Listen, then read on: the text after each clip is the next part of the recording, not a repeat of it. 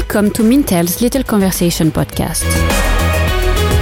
Edward Bergen here, Global Food and Drink Analyst at Mintel and host of today's pod. We wanted to start today's episode with a little bit of a disclaimer. We recorded this a few weeks ago and a lot's changed since then. The world today looks a little bit different than it has done for the last few weeks and months, and tomorrow it's probably going to look different still, given this evolving situation with the global spread of COVID-19. Markets are in flux, consumers are forced to make new and very different decisions about their personal and professional lives, and brands are trying to adjust their strategy really quickly to strike a balance between short and long-term planning. At Mintel, though, our analysts are really hard at work, delivering research, insights, recommendations, podcasts to companies and brands to help them make sense of it all. Actually, we think that's for another day. And today, we want to put the COVID-19 discussion aside just for a little bit to chat about something lighter. And we're going to be talking about diets and the science behind the popular diets, maybe some of the fads that are out there. So if you're taking a break, join us and we can get back to the pandemic later on. But I wanted to really ask you about whether you look through social media for advice about shedding a little weight or becoming a little bit healthier. And to answer some of those questions about some of those fad diets or real healthy diets, we've got Rick Miller, who's our in-house nutritionist, on this podcast. So with all that in mind, let's jump into today's episode. Welcome to Mintel's Little Conversation, where our experts bring you fresh ideas and new perspectives on how consumers eat, drink, shop, groom, and think. I'm Edward Bergen, Global Food and Drink Analyst, all-round foodie, and I'm a massive hummus fanatic. So I'm going to start this pod with a question. How often do you guys listening scroll through your social media for advice and inspiration on how to shed a little weight, shed a few pounds, or just get a little bit healthier? Do you question the diets that you discover, or do you just call them hogwash? This pod will help to answer some of those questions. Welcome to our Health Mythbusters podcast. Usually, we have an array of guests, but this time I'm joined by one super guest.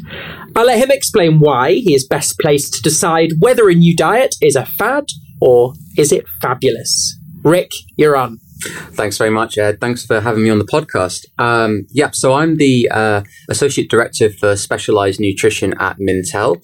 I'm also a registered dietitian by in career background. I spent around 15 years working in nutrition, either from sports performance to working in hospitals as a clinical dietitian and seeing everybody from very sick patients to high performance athletes and everybody in between. I've also spent a large amount of time working in the food industry, within the supplemental diets industry, and also in specialized nutrition, supporting companies with medical liaison, helping them to get scientific communication right, or helping with even new product development as well. And Mintel is the ultimate conclusion to my career journey. Okay, so I'm glad to hear that. That's obviously. So I think you're best placed for this one because we're going to do something a little bit different.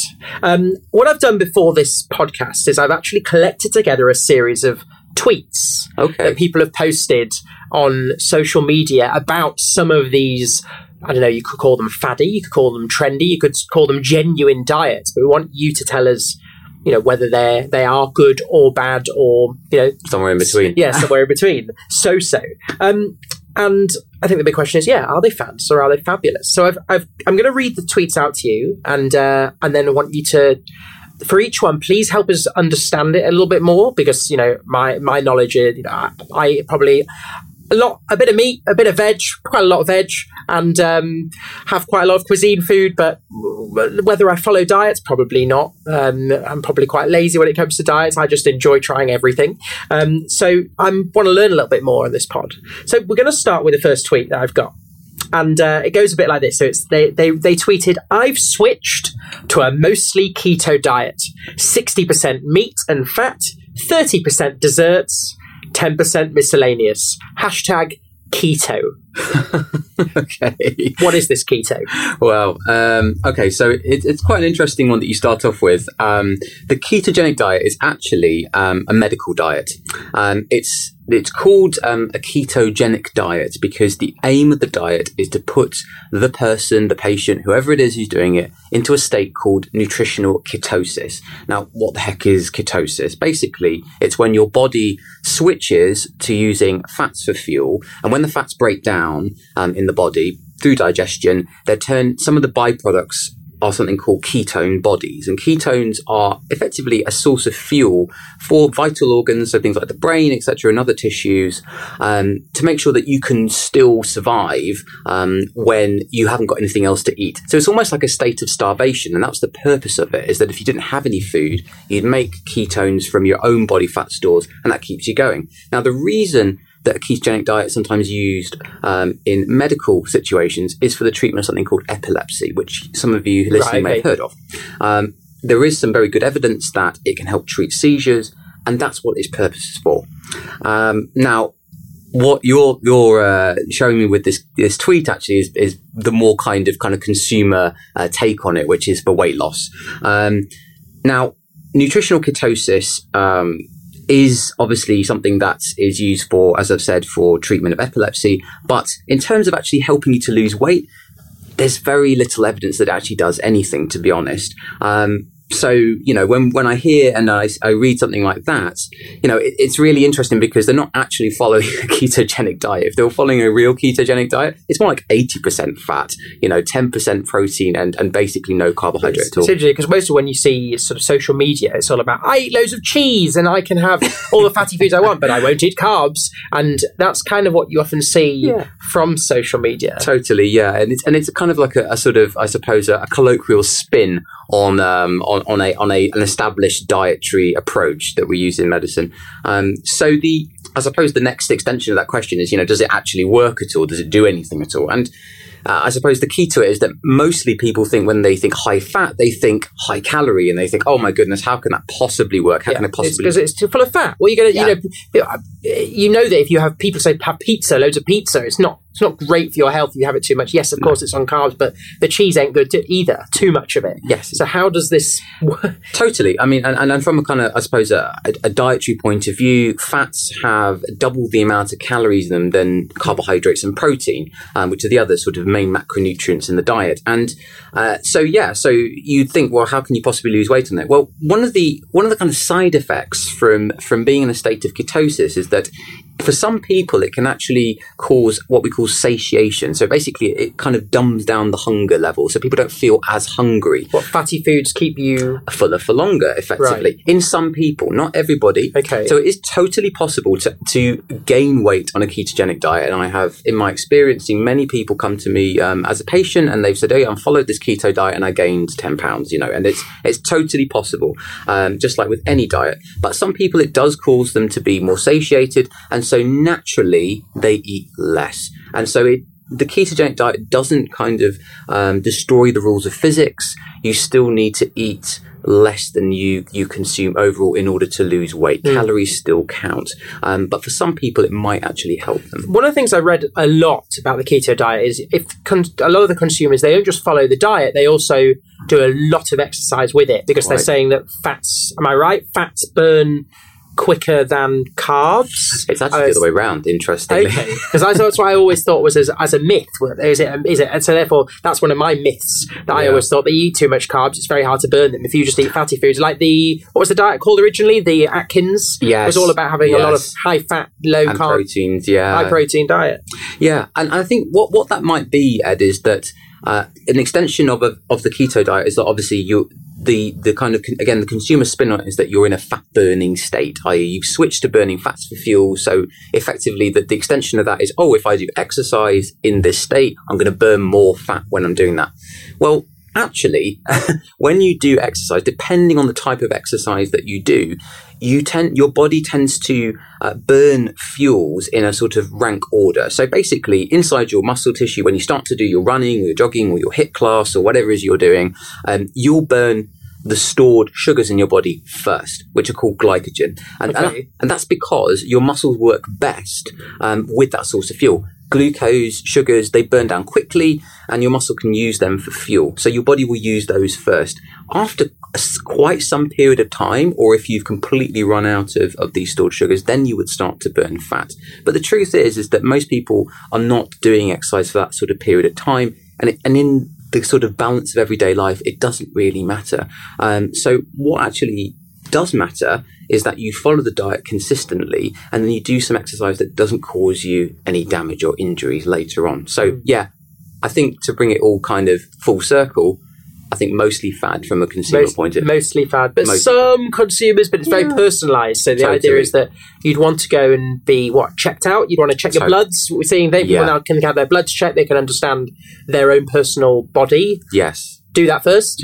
I would say absolutely, especially if you've got a history of cardiovascular disease in the family, where maybe cholesterol levels have been a bit raised, or some of the different, what we call lipids, so i.e. the types of fats that are floating around in the blood have not been so great in terms of your family history. You definitely want to be speaking to a doctor before you start doing this, or at least checking it and speaking to a dietitian or a registered nutritionist beforehand. Brilliant. So we've got from Rick, more fad than fabulous for this one. More fad than fabulous. Okay, so number 2. We're going to move on to another trend. And I like this one because this one's been, I think in terms of social media hype, what I love about it is that it's often linked to flavour. The one we're coming on to next. So like great flavoured products that you normally get with this one. So the tweet is this, and then I think you'll understand the topic. So the tweet goes like this. It's lemon water kefir, smiley face emoji, just decanted it, and it's already active. Hashtag kefir, hashtag gut health, hashtag probiotics. I think you know what we're talking about. Yeah, totally.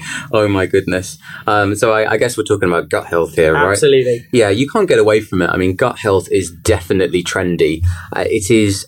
I mean, it's one of my real interest areas is what would be called gastroenterology. So basically the study of the human gut and the treatment of gut related problems. But I think what's really interesting is that sort of fermented products, like things like kefir, kombucha, kimchi, and all these other sort of traditional sort of fermented foods. There is really very limited sort of human or clinical evidence that shows that these fermented products really have a massively beneficial effect on the gut long term. We don't know what the dose would be. We don't know how many you have to eat. All we know is that, people eat them and they sort of say, well, I feel a little bit better and I feel a bit less bloated, or I tend to feel that my gut is a bit happier, really. And I suppose the natural extension of that is as you said, the hashtag probiotics.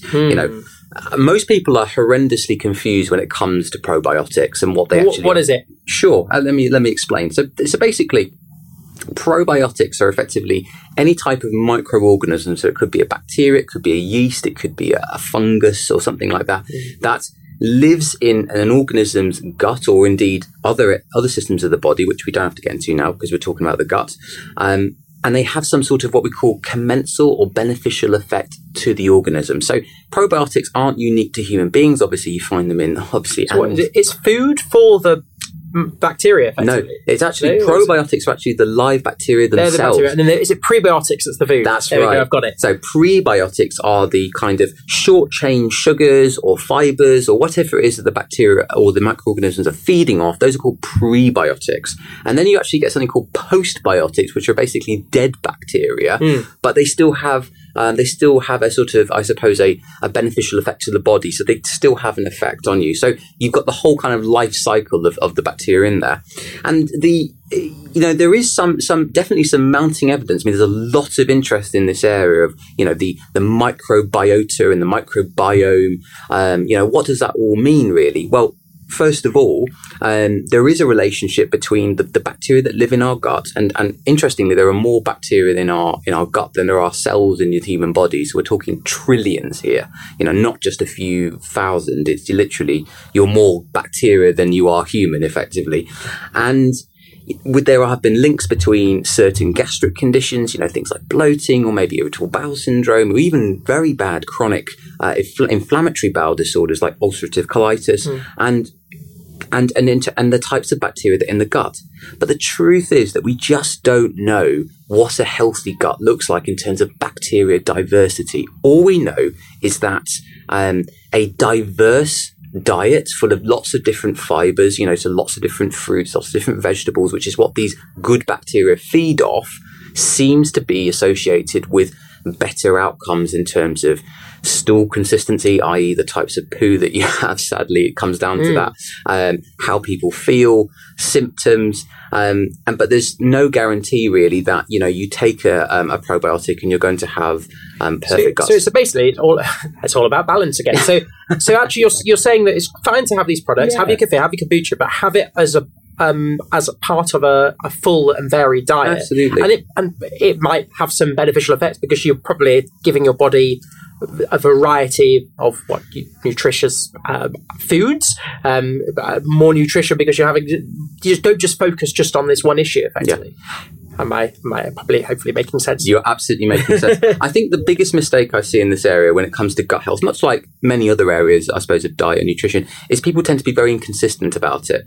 The gut is particularly, I would say, one organ that's very, very good with consistency. That includes how often you eat, when you eat, and the types of foods that you eat. Your body again gets kind of accustomed to that, and the bacteria are the same. It's a bit like growing a garden. You can't water it every once in a while and hope that it will spring into the Chelsea flower show. It's going to be, you've got to be consistent about it and diligent. And that's the same with your gut health. So if you're going to take a probiotic, you want to take one that's got, a decent number of bacteria, and we're talking billions here, maybe not just. So then not the product like kefir at all, have a supplement? No, I would say if you've got, you're worried about gut health and you want to take it, in the medical evidence, we do suggest that if you've got some sort of gut-related disorder or you've got a history of diarrhea or something like that, then take a concentrated probiotic for up to 4 weeks at least, and see how your symptoms go.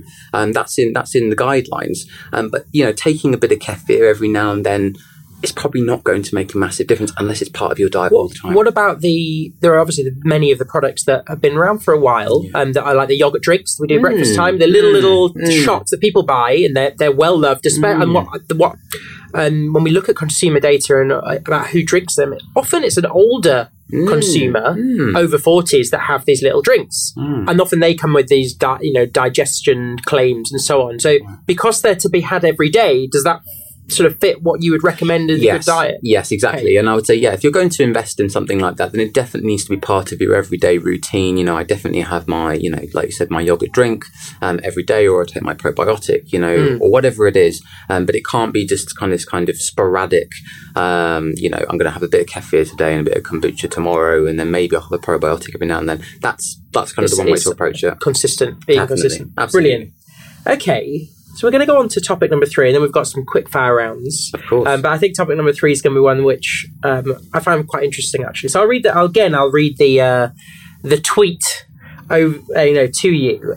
This tweet is not one based in the United Kingdom. I'm pretty sure they're American. So I'm not going to do it in an accent. I'm sorry, everyone, because I know we have some American listeners, but I'm going to stick with my accent. But it starts with, "Y'all, #intermittent fasting. I call it being too lazy to cook anything for breakfast, and I mastered it years ago."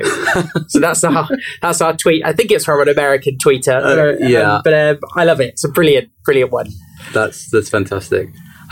Yes, intermittent fasting. Well, it is very trendy. Let's be honest. But in terms of human history, it's definitely not. I mean, fasting, or basically going periods of time without food, has been practiced for millennia. So people either doing it for religious reasons or doing it for other reasons. But the restriction of food is not a weird thing for people to do. I mean, think of maybe for those of you who've been to hospital, you might have had to fast before surgery or fast before a blood test. So medical or diagnostic investigations often involve restricting food. And there are very good reasons for that. But often the big question that I get asked is, is there a magic period of time that I need to do to get the benefits of intermittent fasting? Well, in all honesty, the sort of minimum time between a meal is probably, I would say, to be in what's called the post-absorptive state, i.e. basically your body has absorbed some of the nutrients from the food and it's started to go into a state of fasting. It's about 3 hours. It's not actually that long, really. As short as that? It's as short as that. Which is just a normal meal? Yeah, it's just a normal meal. So that's technically your fasting, basically, between a meal. But what people are really getting at is, this kind of what we call, sort of time-restricted feeding, or the kind kind of, 8 hours or 12 hours or 15 hours or 16-8, I think is the popular one, right, where you go 16 hours without any food, and then you eat all your food within a very short window, basically. So, for instance, you might stop eating at 8 p.m. at night. You don't eat until about 1 p.m. the next day, so you skip breakfast. Have lunch, have tea, and have dinner the next day. Exactly. And then you're back into fasting again. Exactly, and you're back to kind of no eating again. And that's very popular, and there has been some clinical studies that have been done, with different sets of people. And I would say that from my perspective, again, there's nothing magical about what's going on with the fasting. I mean, all sorts of health attributes have been aligned with it, everything from longevity, life extension, improving skin, anti-aging, all sorts of different things. But again, the evidence for that is incredibly limited. We do know that when you restrict food, again, you go into this kind of slightly ketosis-like state, like we talked about before, and that may have some effects on cognitive function. It may have some protective effects on the cells.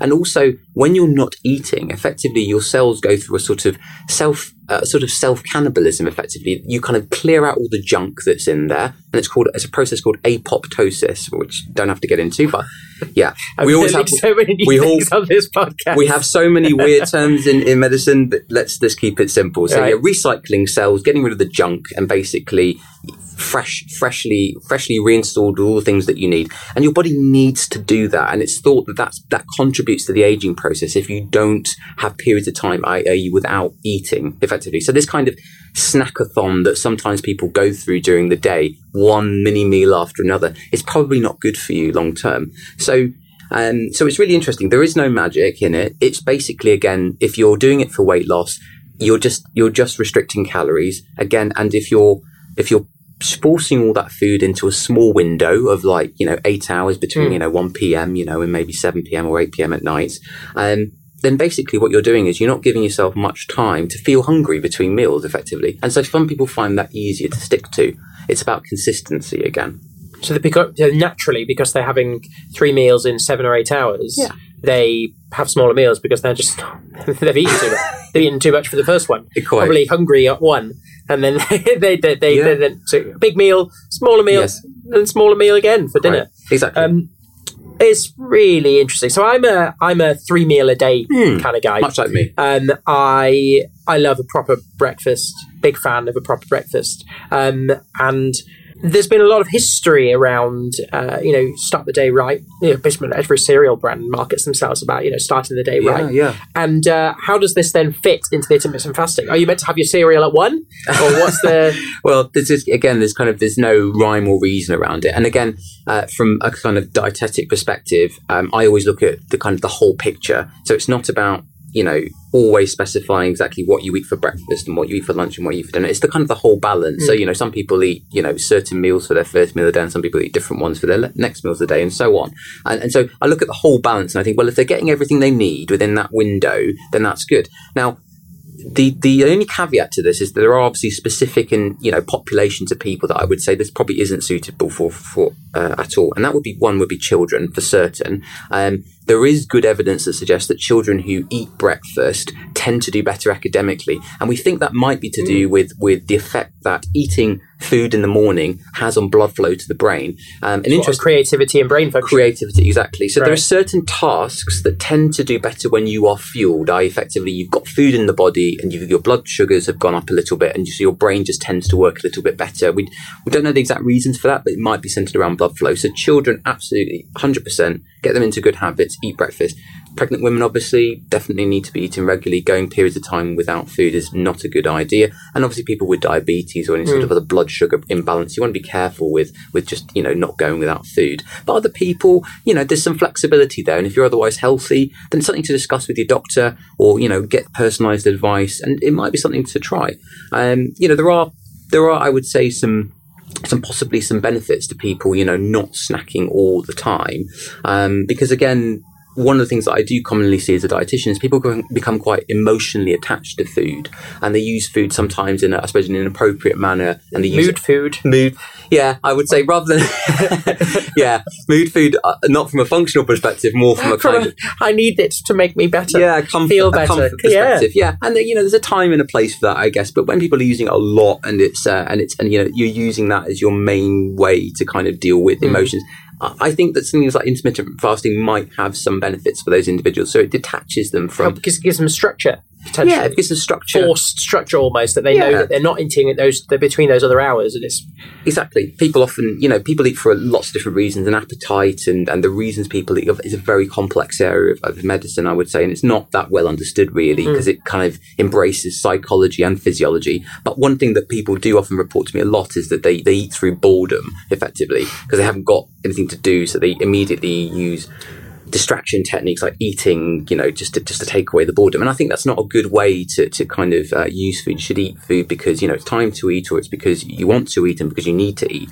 And so intermittent fasting may have some benefits for that for those people. Just linked to this one, and you've mentioned it a couple of times, but I just want to hear a line about it. I've said I'm a 3 meal a day man. You've also commented on people that have small meals, but a lot through the day.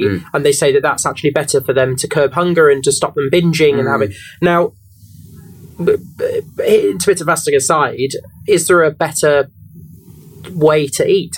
Is it 3 meals, or is it 3 meals with no snacking? So obviously people know they don't eat between...